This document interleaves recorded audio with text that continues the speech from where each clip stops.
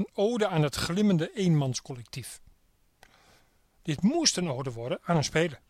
Maar tegen Vitesse oversteeg geen enkel individu de prestatie van het collectief. En deze ode zou dus over iedereen kunnen gaan, maar dat gaat hier niet. Dit is een ode aan de enige speler die in zijn eentje een elftal kan vullen door iedereen te zijn en er voor iedereen te zijn. Daar hebben we er maar één van en die heeft zichzelf in korte tijd onomkeerbaar onmisbaar gemaakt. Luuk Brouwers. Kees van Wonderen had de ingewikkelde taak om van een selectie een elftal te maken en om van dat elftal een beter voetballend team te maken. Kees wist wat er miste en haalde met Brouwers de glimmende montagekit in huis die niet alleen alles bij elkaar brengt en houdt, maar ook nog eens mooier maakt. Brabantse glitterlijm.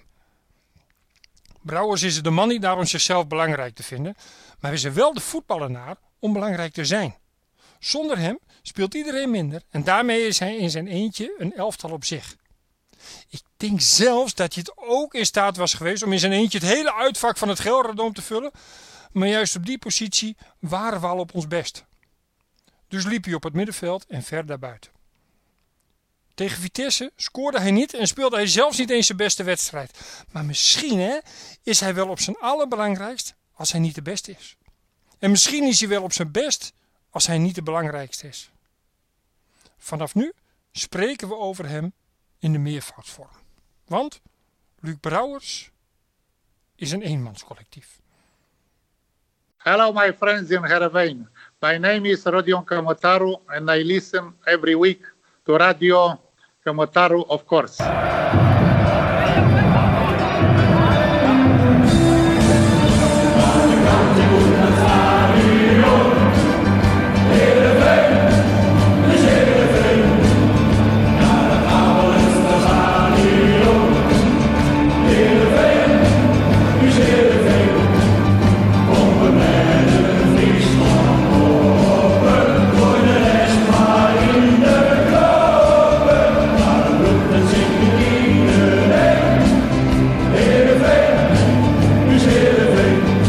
Goedemorgen, middag of avond en welkom bij een nieuwe Radio Camataru. Na 2 overwinningen en daarna een nederlaag in de arena was het de tijd voor de mannen van Kees van Wonderen om te laten zien dat de weg omhoog echt is ingezet. Uit speelde Heerenveen in Arnhem in het Gelredome en daar werd zowaar met 1-3 gewonnen. En dat betekent dat er toch weer wat positieve seinen onze kant opwijzen.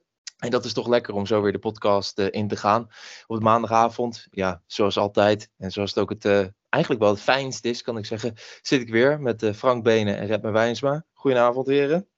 Goedenavond, Marnix. En Frank. Avond, Marnix. En luisteraars. Hey, hallo allemaal. Hallo. Ja. Oh, wat zijn we? We zijn goed gemutst. Ja, mooi. 1-3 hè? 1-3. Waar gaan we beginnen? Had jij dat voorspeld? Had iemand voorspeld 1-3 of... Nee hoor, helemaal niemand. Nee, niemand had het voorspeld, Marnix. Echt helemaal niemand had dat voorspeld. Nee, oké. Nee, dan is het goed. Dan laten we de voorspellingen even achterwege. Dan gaan we gewoon naar de wedstrijd toe. Vrij snel 1-8. Weet je wat, we geven je toch credits. Yes. En daarom mag jij vandaag de blauwe koptelefoon op. Alweer. Vorige week ook al. Ja. Nou, nu is het wel weer genoeg. Ja, over die koptelefoon. Dat mensen zien dat natuurlijk niet. Maar jij hebt nog steeds echt zo'n slap gaming headsetje met een microfoon die eronder bungelt. Die je gewoon altijd de hele uitzending vast moet houden. Ja, waarom? Dat klopt. Ik had wat anders van werk, maar dat heeft 3 jaar lang in de tas gezeten. En daar wordt de kwaliteit niet beter van. En ik kan wel een nieuwe headset ophalen, maar op de een of andere manier, iedere keer als ik op kantoor ben, vergeet ik dat te doen. Vertel mij waarom. Ja. Dus, omdat je te druk bent met de juiste voorspellingen te doen steeds? Ja, misschien dat inderdaad. Nog even een Excelletje om de voorspellingen voor te bereiden. Ja, dat zou goed kunnen. Maar, Op naar de wedstrijd. Heel snel. Precies. Nou, we kwamen wel vrij snel 1-0 achter. Wat dachten jullie toen? Nou, vrij snel inderdaad. Huh. Nee, ik dacht prima. Ja? Ja, maar ik echt iets. Ja, ik vond het wel dom. Ik vind ook wel weer wat dingen van die goal. Maar goed, als je er dan toch eentje tegen moet krijgen, dan maar in het begin. Omdat? Nou, ja, dat klopt. Dan heb je nog heel lang om het goed te maken. Ja, maar dat is wel een beetje de gedachte die ik me zo door de jaren heen heb aangeleerd. Om mijn eigen emoties een beetje af te vlakken en goed te praten. Want in principe baal je natuurlijk als een stekker. Maar speel je tegen nummer 18. 2,5 minuten onderweg, waarvan ook nog maar 23 seconden gevoetbald. En we hebben hem er wel weer tegen. Prima. Maar als je gaat omdenken, heb je nog heel veel tijd om de wedstrijd naar je hand te zetten. En dat is precies wat er gebeurde. Dus ik heb ook echt vanuit de lui lekker stand in het hoekje van de bank heb ik gewoon niet gewanhoopt. Oprecht niet gewanhoopt. Dat doe ik wel eens wel. En nu deed ik dat volkomen niet. En ik vond dat Vitesse, ik hoorde dat hij 20, 25 minuten echt wel beter was. Ik vind dat niet. Ik vind dat maximaal 10 minuten. Toen waren we wel een beetje van de schrik bekomen. En toen waren we gewoon beter. Ik heb Vitesse helemaal nergens meer gezien. Volgens mijn gevoel is het de hele wedstrijd, dat wij voor het eerst over de hele wedstrijd een verdiende overwinning hebben behaald. Dat weet ik niet zo goed meer. Misschien tegen we hebben wel eens een keer een helft goed gevoetbald en daardoor verdiend gewonnen. Maar ik vond ook dat wij een gedeelte van de eerste helft ons prima herstelden. Ja, dat vind ik ook. Ja. En in de tweede helft waren we gewoon herenmeester in mijn beleving. Ja, klopt. En wat dan jammer is, en we fietsen nu een beetje in slalom door die wedstrijd heen. Maar wat je nu een beetje krijgt is, en dat las je ook in de artikel op Teletext, voetbalzone, allemaal dat soort dingetjes die je dan na de wedstrijd, als je gewonnen hebt, wel eens eventjes wil nalezen. Dan staat er en toen viel de rode kaart en was het verzet van Vitesse gebroken en kon Heerenveen de wedstrijd. Ik denk nee, zonder die kaart hadden we ook elke keer nog gewonnen. In ieder geval waren we ook zonder die rode kaart. We hadden hem gewonnen, want we waren beter, we creëerden kansen en Vitesse creëerde eigenlijk helemaal geen kansen. Nul. Wat een ongehoord matig flutelftal is dat. Ja, maar dan komt weer de vraag, waren wij heel goed of zijn zij heel slecht? En ik denk dat zij wel ook heel erg slecht zijn. Ja, zeker. Maar dat doet niks af aan onze goedheid. Maar we waren ook goed, want we maakten er gebruik van. Ja, ik denk dat we wel hebben laten zien waar we goed in zijn. Ja. En dat terwijl we eigenlijk nog onze 2 misschien meest creatieve spelers misten, toch? Sarawi die niet mee kon doen, Walemark die er niet in stond. Klopt. Is dat extra hoopgevend? Dit is, ja... Nou, wat ik fijn vond was dat we onze beste aanvallers eigenlijk misten, zeg maar. Hè? Ja. Maar dat we toch zonder die beste aanvallers, zeg maar, dus al een dusdanige basis hebben gelegd. Dat we gewoon de wedstrijd in handen hadden. Dat we kansen creëerden. Ondanks dat we met een aantal middenvelders speelden. We creëerden wel kansen. Dus er zit wel gewoon voetbal in. Ik denk dat wel de basis van het elftal nu staat. En de jongens moesten natuurlijk fit worden. Het moest gaan passen bij elkaar. Die basis staat wel. En als er dan 1 of 2 op een andere niet erbij zijn.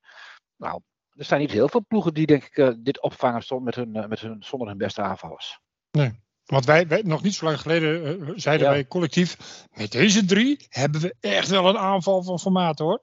Ja, gewoon niemand van gezien hè. Nee, ook op het einde. Enkele weken geleden zeiden we ook nog, we hebben 11 goede spelers en dan houdt het wel op.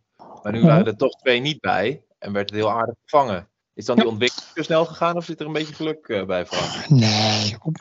Nou ja, dat zeiden we ook op een moment, zeg maar, dat we Shea Nunnally een beetje hadden afgeschreven. Hè? Die had echt een behoorlijk aantal wedstrijden echt slecht gevoetbald. Ja. En tegen Ajax maakte hij al een prima indruk. En ik vond hem tegen Vitesse ook gewoon een prima wedstrijd spelen. Ja. Ja, hij had een assist, hij was betrokken bij de assist op de penalty. Nou, hij bracht gevaar met zijn diepgang. Ja, Nunnally is niet mijn type buitenspeler hoor. Nee, ook die van mij niet. Maar hij deed het wel een beetje, ja, nee, zeker. Hij heeft een beetje een wat te hoge narsing gehalte. Maar je kan niet zeggen dat hij het niet goed heeft gedaan. Hij heeft echt goed gedaan tegen Ajax, wat je zei. Echt heel verdienstelijk. Goed, lekker gewerkt. Prima. Gebruik gemaakt van de mogelijkheden die hij had. Tegen Vitesse was hij gewoon echt meer dan prima. Ik kan niks op afdingen. En ik hoorde in een andere podcast zeggen dat hij misschien wel langer de tijd nodig zou hebben gehad dan dat hij kreeg. Ik denk het niet. Dus soms heb je gewoon een pot dat het loopt en soms heb je dat niet. Ja. Nu liep het lekker. Moet je vertrouwen. Maar ja, ik vind hem gewoon beter als hij weggestuurd wordt dan dat hij zelf aan de dribbel gaat. Natuurlijk, ja. En dan vind ik hem een beetje besluiteloos. Ja. Nou, als je hem maar weg kan sturen, net zoals met Mitchell van Bergen destijds of een Narsing inderdaad. Je moet die jongens wel wegsturen. Ja. Nou ja, dan is het goed dat hij weer een beetje vorm te pakken heeft. Maar ik ga er toch vanuit dat als Walemark weer fit is en Saroui, dat die gewoon er weer lekker in staan. En dat Nunnally de backup wordt, toch? Ja, nou, dat denk ik ook. Maar ik ben wel heel benieuwd zeg maar, of Walemark gelijk weer in de basis staat. Nou, ik zou het belachelijk vinden als hij dat niet zou staan. Maar goed, we moeten eerst maar zien of die kerel ooit überhaupt eens fit gaat worden. Waarom huren wij een speler met een fitheidsfactor van 6%? Wat is er met hem aan de hand? Hij had nou een heupblessure, begreep ik. Hè? Ja. Nou, het is niet best. Maar het kan soms ook pech zijn, toch? Ja, natuurlijk kan het pech zijn, maar het is wel opvallend veel pech. Ja. Nou, ik denk ook dat ze niet voor niets zeggen dat ze natuurlijk nog een buitenspeler, een linksbuiten er dan bij willen huren in de winterstop, toch? Want eigenlijk hebben we nu natuurlijk 3 buitenspelers voor 2 posities. Maar ze willen daar nog wel eentje bij hebben, omdat ze ook wel zien dat ofwel Nunnally tot nu toe voor Vitesse niet goed genoeg was, of dat Walemark te vaak geblesseerd is. Mm-hmm. Nou ja, en ik denk dat Joop Melle gewoon nog niet dusdanig ver is dat ze vinden dat ze daarmee kunnen starten. Ja. Nee. Is dit dan het moment dat we onze wekelijkse discussie over Melle Joop Witteveen weer gaan houden? Nee hoor, die hebben we vorige week al gehad. Okay. Maar ja. dat is dat vind jij. Nee, dat klopt. Daar is er weer heen wil hoor. En kennelijk vinden de trainers iets anders die elke dag met hem werken. Ja. Nee, ik snap dat punt. En ik denk ook dat het goed is. Kijk, een Saroui vervang je niet 1, 2, 3. Dat is een prachtig rijmpje. Maar dus dan moet iemand komen. Want we vermoorden ons eigen middenveld wanneer Saroui geblesseerd is. Want dan halen we Olsen naar weg en dan zakken we in en dan gaan we Tahiri opstellen. Tahiri kan af en toe echt wel leuk voetballen. Maar heeft ook zijn manco's, zoals we wel vaker gedeeld hebben met elkaar. Ja, het is wel jammer. Ja, nou ja, goed, ik denk wel dat uiteindelijk, even zien we allemaal Olsen het liefst naast Haai op het middenveld staan. Maar uiteindelijk denk ik wel dat dit de beste 11 spelers zijn die opgesteld waren, die er wel waren. Dat denk ik ook, ja. Ja. Ik denk, dat is ook het punt geweest, hè. Ik denk dat Van Wonderen gewoon eens gaan tekenen met de 11 beste namen die beschikbaar waren. En dan kom je uit op deze opstelling. En dan is hij heel logisch. Vind ik hem logisch? Nou, gevoelsmatig niet. Maar ja, ik ga niet over het beschikbare materiaal. Ik zie alleen maar wat ermee gedaan wordt. Nou ja, goed. Hij heeft gewoon niet veel te kiezen voor een andere plek als er 2 vleugelspelers geblesseerd zijn. En dan heb je Nunnally en ze vinden Witteveen nog niet goed genoeg. Ja, dan ligt het eigenlijk, dat probleem is wel iets wat Ferry de Haan heeft neergelegd. Hè? Dat kan Van Wonderen in principe in mijn beleving niet zo heel veel aan doen. Ja, maar vaak dat je 2 buitenspelers hebt die geblesseerd zijn, of je 2 aan beide kanten je eerste keuzes, dat is ook wel een beetje pech, toch? Vaak zeggen bij Heerenveen voor 2 posities 3 spelers moet genoeg zijn. Nou ja, nu mis je er 2 en dan kom je er eigenlijk 1 tekort. Maar ja, we kunnen niet alles helemaal dubbel bezet hebben, lijkt me. Dus ik denk dat er ook nog steeds wel een stukje pech in zit, hoor. Daar zit ook pech in natuurlijk. Dat is ook zo, Marnix. Ja, je krijgt gewoon gelijk. Je krijgt gewoon gelijk. Je bent ons geweten. Ik zie dat je gewoon een beetje stil valt en dat je nu en wat nu. Ja. Dat snap ik ook wel. We hebben hem ingehuurd als presentator en dan gaat hij zijn mening een beetje lopen geven. Ik moet hier nog even over nadenken. Een beetje Jack van Gelder-stijl, hè? Ja, ik laat mijn haar nog wel even zitten. En voorin dan, Van Amersfoort scoort, maar Niculescu scoort ook. Kalsbak viel in. Het leek mij op een gegeven moment dat Kalsbak een beetje in de spits stond. En Niculescu wat meer aan de linkerkant haast. Alsof Kalsbak de voorkeur kreeg om die punten te staan toen ze erin kwamen. Ja, dat weet ik niet. Ik had niet echt het idee dat ze allebei op verschillende posities speelden. Maar dat ze beide in de punt speelden. En ja, daar lag de ruimte wel. Dus speel maar in. Ja. En de rode kaart, moment, ik moet eerlijk zeggen, ik was in Italië dit weekend en ik zette echt 1 minuut voor die tijd de wedstrijd aan. Hoe kom je nou weer in Italië? Gewoon in een half november Sint-Maarten-weekend. Ja, ik dacht als die kinderen hier gaan aanbellen, dan moet ik ook het hele weekend snoep uitdelen en opeten. Dus dat moest even San Martino. Precies. Maar ik zette net de wedstrijd aan en toen zie ik Brouwde op de grond liggen, kermend van de pijn, terwijl die ook wel weer snel stond. En de VAR die ingreep, ja, ik was er wel blij mee. En sommige mensen zeiden natuurlijk, het had ook een gele kaart kunnen zijn, maar bij geel mag de VAR niet ingrijpen, toch? Dus hadden we een klein beetje toch geluk dat die rode kaart gegeven werd? Ja. Ik vond het wel een heel ingewikkeld, want ik vond het eigenlijk helemaal geen rode kaart. Nee, en dan mag de VAR niet ingrijpen, toch? Nee, ja. Ja, nee, dat klopt. Ja, en los nog van wat de VAR wel of niet mag. Hij gaat niet bewust op de kuit van Brouwers staan natuurlijk. A, is het daar de speler niet naar. B, was het gewoon een situatie waarin dat met veel pech gebeurde. Dat doet wel heel veel pijn. En het ziet er ook wel heel ernstig uit. Maar er zat 0 opzet in. Nee. Dus misschien geen rood. Maar... Nee, daar hoef je voor mij geen rood voor te geven. Echt niet. Nee, maar een gele kaart was het wel. Ja, maar zelfs dat mag je je best wel afvragen. Hè? Want dat zou je eigenlijk alleen maar doen als een soort showcase. Dat je nou oké, we doen geel, want we hebben wel gezien dat er iets gebeurde wat niet helemaal leuk was of zo. Maar er zit echt geen enkel opzet in. Hoe kun je nou iemand beboeten voor echt 0 opzet? Nee, oké, iets kan geen opzet zijn, maar iets is wel uiteindelijk gevaarlijk spel. Ja, maar was dit echt heel gevaarlijk spel? Ik vond het er heel erg uitzien. Ja. En als je het wil stilzetten met zijn voet op die kuit, ja, snap ik wel, dat ziet er heel erg uit als gevaarlijk spel. Maar ja, ik vond toch ook gewoon ongelukkig neer. Dat vind ik echt, dat ik denk, dan moet je elke keer gaan beoordelen, was het per ongeluk of was het niet per ongeluk?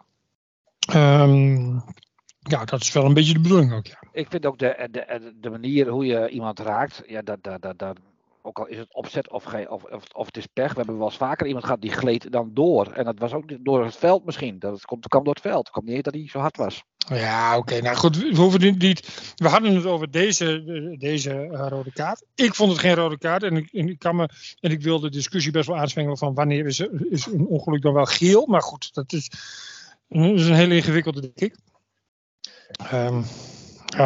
Nou goed, het was geen rood. Zullen we het daarop houden?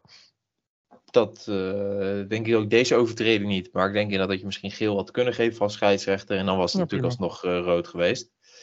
En even later kregen we natuurlijk die penalty. Waren jullie verbaasd? Kreeg je die vraag ook binnen van Marcel Koppers. Dat NS Tahiri achter de bal ging staan. Haaien stond er even bij.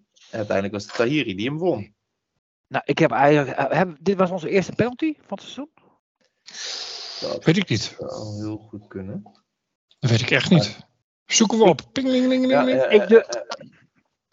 durf eigenlijk niet te zeggen wie de penaltynemer is bij Heerenveen. Nee. Dus ja, in die zin ben je dan verbaasd. Ja, hij is wel ijzig kalm. Dat was zeker de penalty.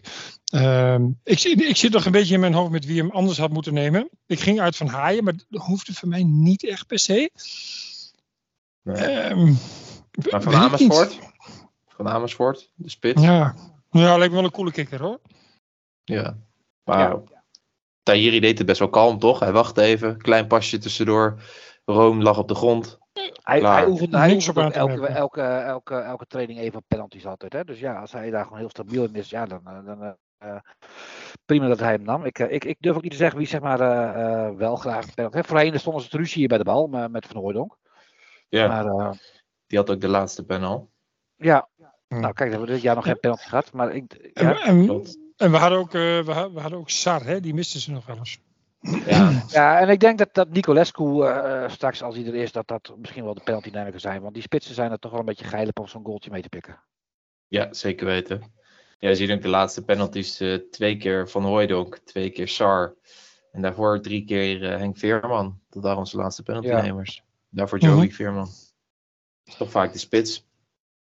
Ja. Maar goed, het hielp ons wel even lekker, toch, die penalty van NS. Nou, het was wel een prettig momentje. Als je dan toch alle weerstand in 1 keer de nek om wil draaien, dan was dit het wel natuurlijk, hè.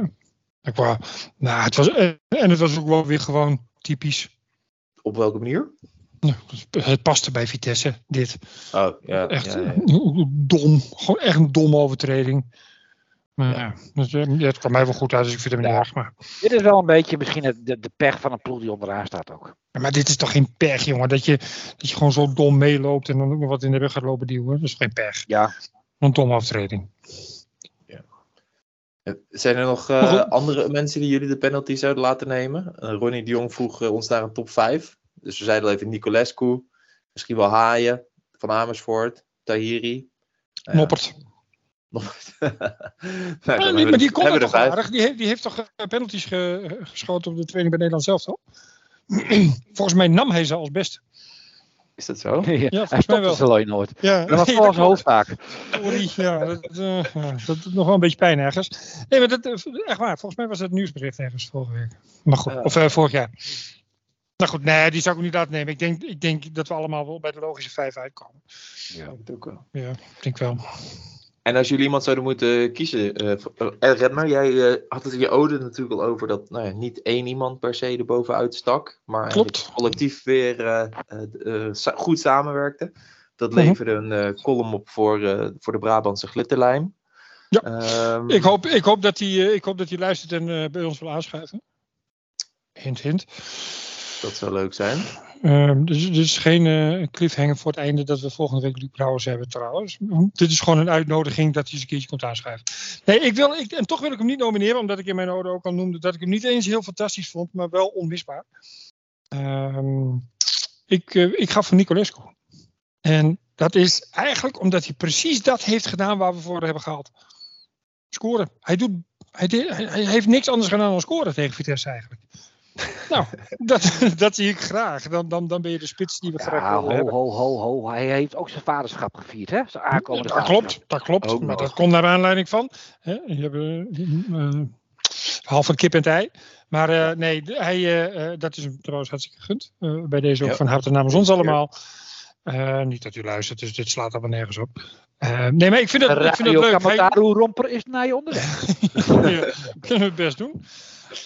Nee, ik vind dat mooi voor die jongen. Die heeft natuurlijk een tijdje niet gespeeld met een beetje een vage klacht als een buikblessure.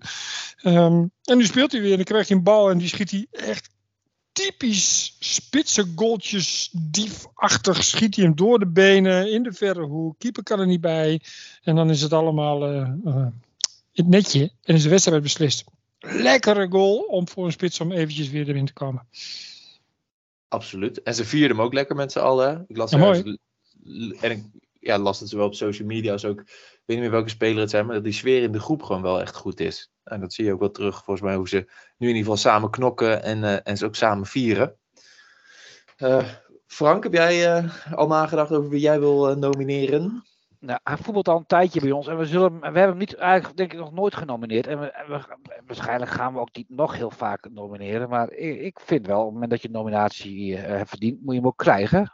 En dat was Tje voor mij. Ja, terecht, Frank. Die speelde denk ik een tweede wedstrijd op rij. Een prima pot. Was belangrijk. Gaf een afgemeten voorzet. En dan gaf ook nog de assist waaruit de penalty uitkwam. Dus hij was gewoon belangrijk voor het elftal. Ja. Ik zet in onze taakverdeling altijd de Camataru aan van de week online. En dan stem ik zelf ook altijd. En dan probeer ik altijd als eerste te stemmen. Maar meestal is Daniel Bokma mij al voor. Want dat is mijn eigen tweet. Hè. Denk ik, dat is, hoe dan? Maar ik ga morgen stemmen op jouw genomineerde. Denk ik. Ja, maar jij moet altijd eerst nog wisselen van account, hè? Dat klopt. Ja, dat gaat ook nog wel eens mis. Twitter heeft gewoon een eigen naam. Ja. Goeie nominatie. Marnix. Ja, en Marnix.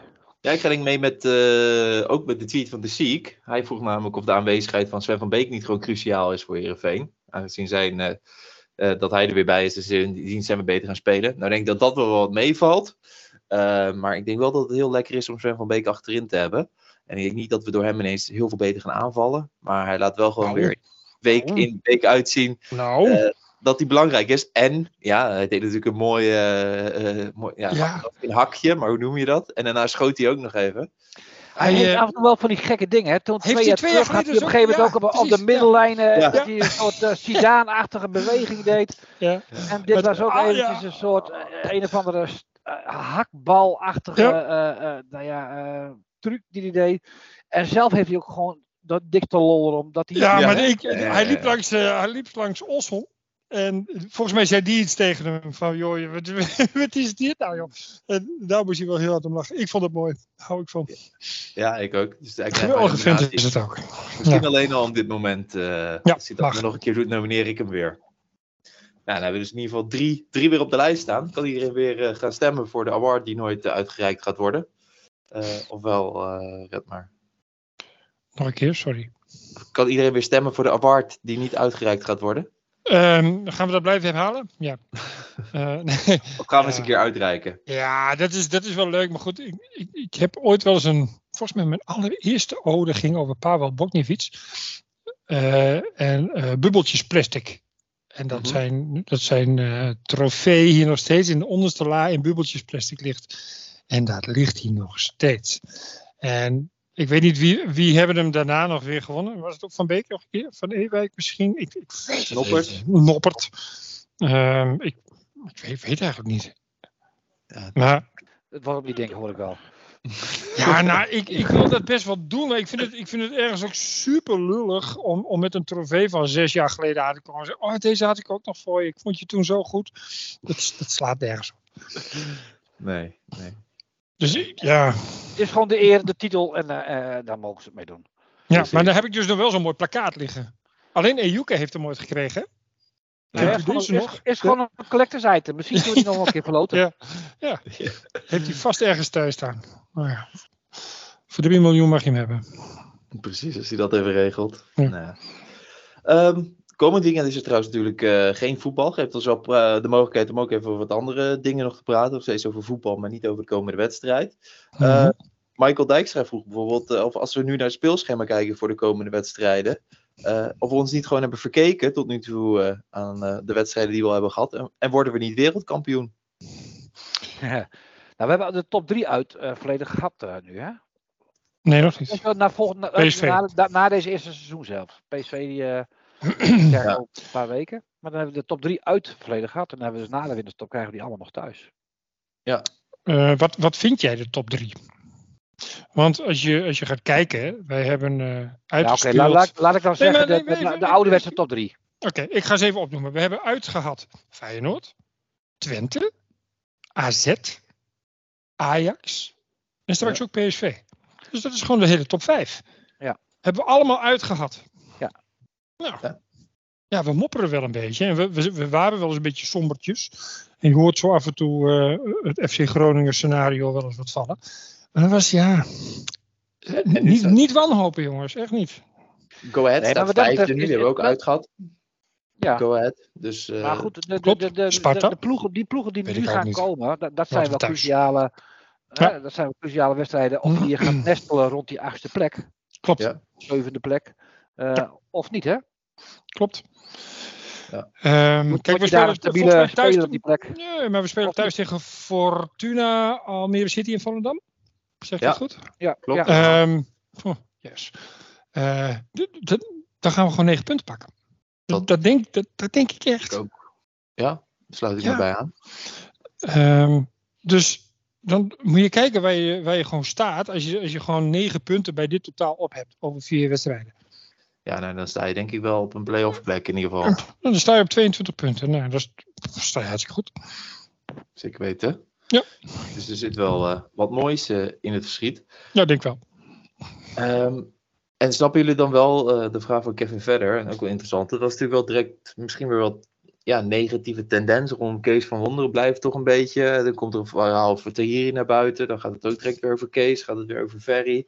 Waar komt dat nou vandaan? Want het gaat nu toch gewoon naar behoren. Ja, maar sommige mensen die... Ik vond het wel heel opvallend, zeg maar. Hè? De opstelling werd bekendgemaakt. Olsen op linksbuiten. Nou, en Van Wonderen mocht weer weg. En je zag dat naarmate de wedstrijd alweer veranderen naar een stukje positiviteit op de social media. Ja, waarschijnlijk is de eerste reactie... we halen Kees onderuit. Keihard. En goed. Ja. Dat is net zoals met het interview met Tahiri. Dan denk ik ook, ja jongens, luister eerst het hele interview. En oordeel dan pas in plaats van op 5 regeltjes tekst die je leest. Ja, dit zijn 2 kwesties in 1, hè? Ja, waar we het nu over hebben. Met jou ben ik het eens. Dat Tahiri-verhaal, het is vrij overzichtelijk. Hij speelt nu niet. Hij heeft nog een contract tot de zomer. Dus het is beter als hij in januari weggaat. Best wel logisch. Het Van Wonderen verhaal. Wij waren ook wel kritisch op Van Wonderen. Omdat we er niet echt chocola van konden maken. In de eerste 3 maanden. Maar we hebben nooit gezegd, weg met Kees. Nee, ik heb wel gezegd, en dat vind ik nog steeds, maar goed, misschien gaat het nou veranderen. Het is wel de zoveelste trainer die Heerenveen niet over een langere periode aan het voetballen krijgt. En misschien gaat het vanaf nu gebeuren, dat we nu een aantal wedstrijden doen we dat wel. Maar goed, ik wacht wel eens een keer. Ik denk ook dat wij wel een club kunnen zijn die eens een keer een jaar op de 5e, in een seizoen op de 5e plek kan eindigen door goed voetbal. Ja, zeker. Laten we niet vergeten dat we vorig seizoen na de winterstop een slechte serie hebben gehad. En eigenlijk nu ook met een slechte serie het seizoen zijn begonnen. Ja. Nou, goed, een van de redenen daarvoor hebben we ook al zelf aangedragen. Met de volledige top 5 uit gehad hebben we er alsnog 10e staan. Maar misschien hier ook niet. We moeten onze plek ook een beetje kennen. En is dat misschien wel de plek die, gezien het programma en de huidige datum, want het is nog steeds maar november, dat we die 10e plek hebben? Prima. Ja. Ik denk het inderdaad ook. Kees heeft wat beslissingen genomen die we niet begrepen. Heeft ook wat pech gehad. Maar nu heb ik wel heel vaak pech gezegd deze aflevering. Dat het toch ook een beetje treurig wordt haast. Maar toch denk ik wel dat het zo is. En dan is het van nu aan hem om te laten zien wat hij echt kan. Na een wat haperige start. Dus ik ben zeer benieuwd. Ik heb voor jullie allebei, en ik ga hem daarna zelf ook beantwoorden, ook nog 1 korte vraag. Leuk. Frank, wie staat er in de spits tegen Fortuna Sittard over 2 weken? Of wie zou jij in de spits zetten? Ik zou weer met Van Amersfoort beginnen. Oké. Ja, maar goed, hij heeft volgens mij de laatste 3 wedstrijden 4 goals gemaakt. Hij is belangrijk, dat zag je ook tegen Vitesse, en op de manier hoe hij loopt, waardoor spelers vrijkomen. Ja, dat is goed, Nicolescu die komt soms terug uit Moldavië. Heeft ook, dus het is ook maar de vraag, zeg maar, hoe fit die terug gaat komen. En ik denk dat op dit moment Van Amersfoort nog gaat spelen. Maar ik denk wel dat Nicolescu er steeds meer aan gaat komen als hij eenmaal fit is. Want we krijgen meer kansen, we voetballen meer rond de 16. Ja, dan heb je heel veel aan Nicolescu. Ja.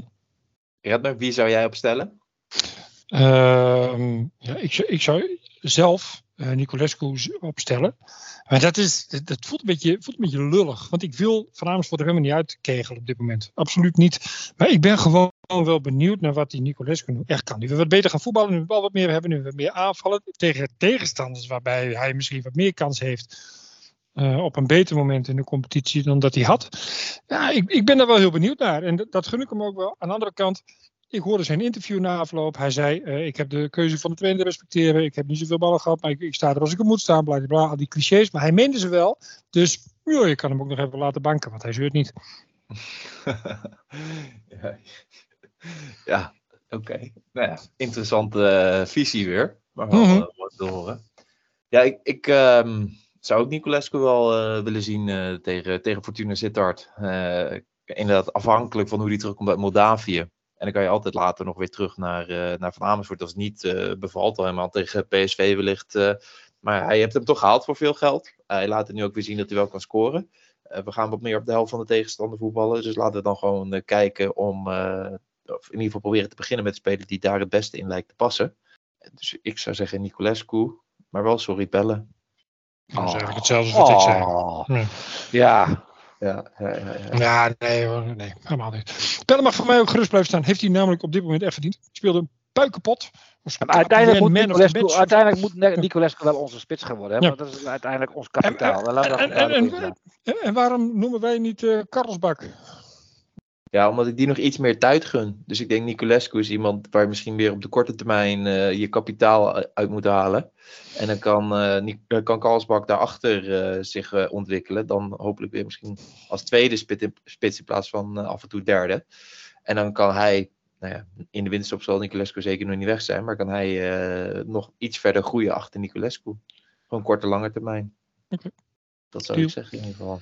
Ik zie Frank knikken, dus volgens mij is hij er ook mee eens. Ja, ik ben het helemaal met je eens. Ja, zeker. Alweer. Ja, wat een avond. De avond van mijn leven. Nee, komend weekend dus interlandvoetbal. Weekend daarna spelen we tegen Fortuna Sittard op 25 november thuis om 6:15. Gaan wij dan nog een biertje drinken met elkaar? Dat hebben we wel even voorgesteld ooit. Gaan we dat nog doen? Ja, volgens mij wel, toch? Ja, die staat toch? Ja, oké. Ik wist niet, het stond nog niet in mijn agenda, maar dan ga ik dat nu toevoegen. Is iedereen uitgenodigd? Of wat is dit? Ja, dat is prima. Bij Frank thuis, toch? Ja, jongens. Ja. Hey, en op de week na de wedstrijd tegen Fortuna Sittard, dan zitten we weer met elkaar in de digitale studio. Ik kreeg een vraag van Albert TV of er binnenkort weer een leuke gast langskomt. Nou, ik denk dat we wel die met ja kunnen beantwoorden, toch? Want na Fortuna Sittard thuis schuift bij ons aan assistent-trainer. De man zonder haar, maar met voetbalkennis. En dat is Paul Simonis. En we gaan eens met hem kijken wat hij vindt van hoe het dit seizoen is gegaan. Wat er eventueel toe te lichten is aan keuzes. En hoe hij zijn tijd bij Heerenveen tot nu toe ervaart. Willen jullie dan maar willen jullie mij dan ook inwisselen voor iemand die wel verstand heeft van voetbal? Want hij schijnt echt heel veel technisch en tactisch verstand van voetbal te hebben. Maar we willen hem ook leren kennen als persoon, Redmer. Okay. Daar hebben we jou weer voor nodig. Jij kan ontzettend goed vragen wat zijn favoriete kleur is. Of hij huisdieren heeft. En hou je ook van salmiak? Dat zijn allemaal wel gewoon ook levensvragen. Oké. Precies. Ik ga levensvragen voorbereiden. Nou, mooi. Dan zijn we benieuwd wat de levensvragen worden. Wij zullen ter zijner tijd uiteraard weer een oproepje plaatsen op Twitter voor alle vragen van de mensen thuis. Mocht je nou nu na het horen van deze uitzending al vragen hebben, laat het dan ook even weten. Dan schrijven ze alvast op voor Paul Simonis. Anders ga ik zeggen, bedankt voor het luisteren deze week. Redmer bedankt. Frank bedankt. Gaan we toch met een lekker gevoel het Interland weekendje in. Heerlijk gevoel. Echt een heel fijn gevoel. En nemen wij even een weekje vrij. Toch? Ook een verdiend. Ook, nou precies. Dan nogmaals iedereen bedankt voor het luisteren. Dit was Radio Camataru voor deze week. Mocht je nou nog opmerkingen, aanmerkingen hebben, dan kunnen jullie ons bereiken via Twitter of Instagram. En je kan ons ook nog altijd mailen op info@radiocamataru.nl. Dit was hem voor deze week. Tot over 2 weken. Laten. Nou, laat de Vries er dan ook nog eentje maken. Dat zou toch aardig zijn? Ja hoor. Ha! Camataru. Rodion Camataru krijgt dan ook zijn afscheidscadeautje.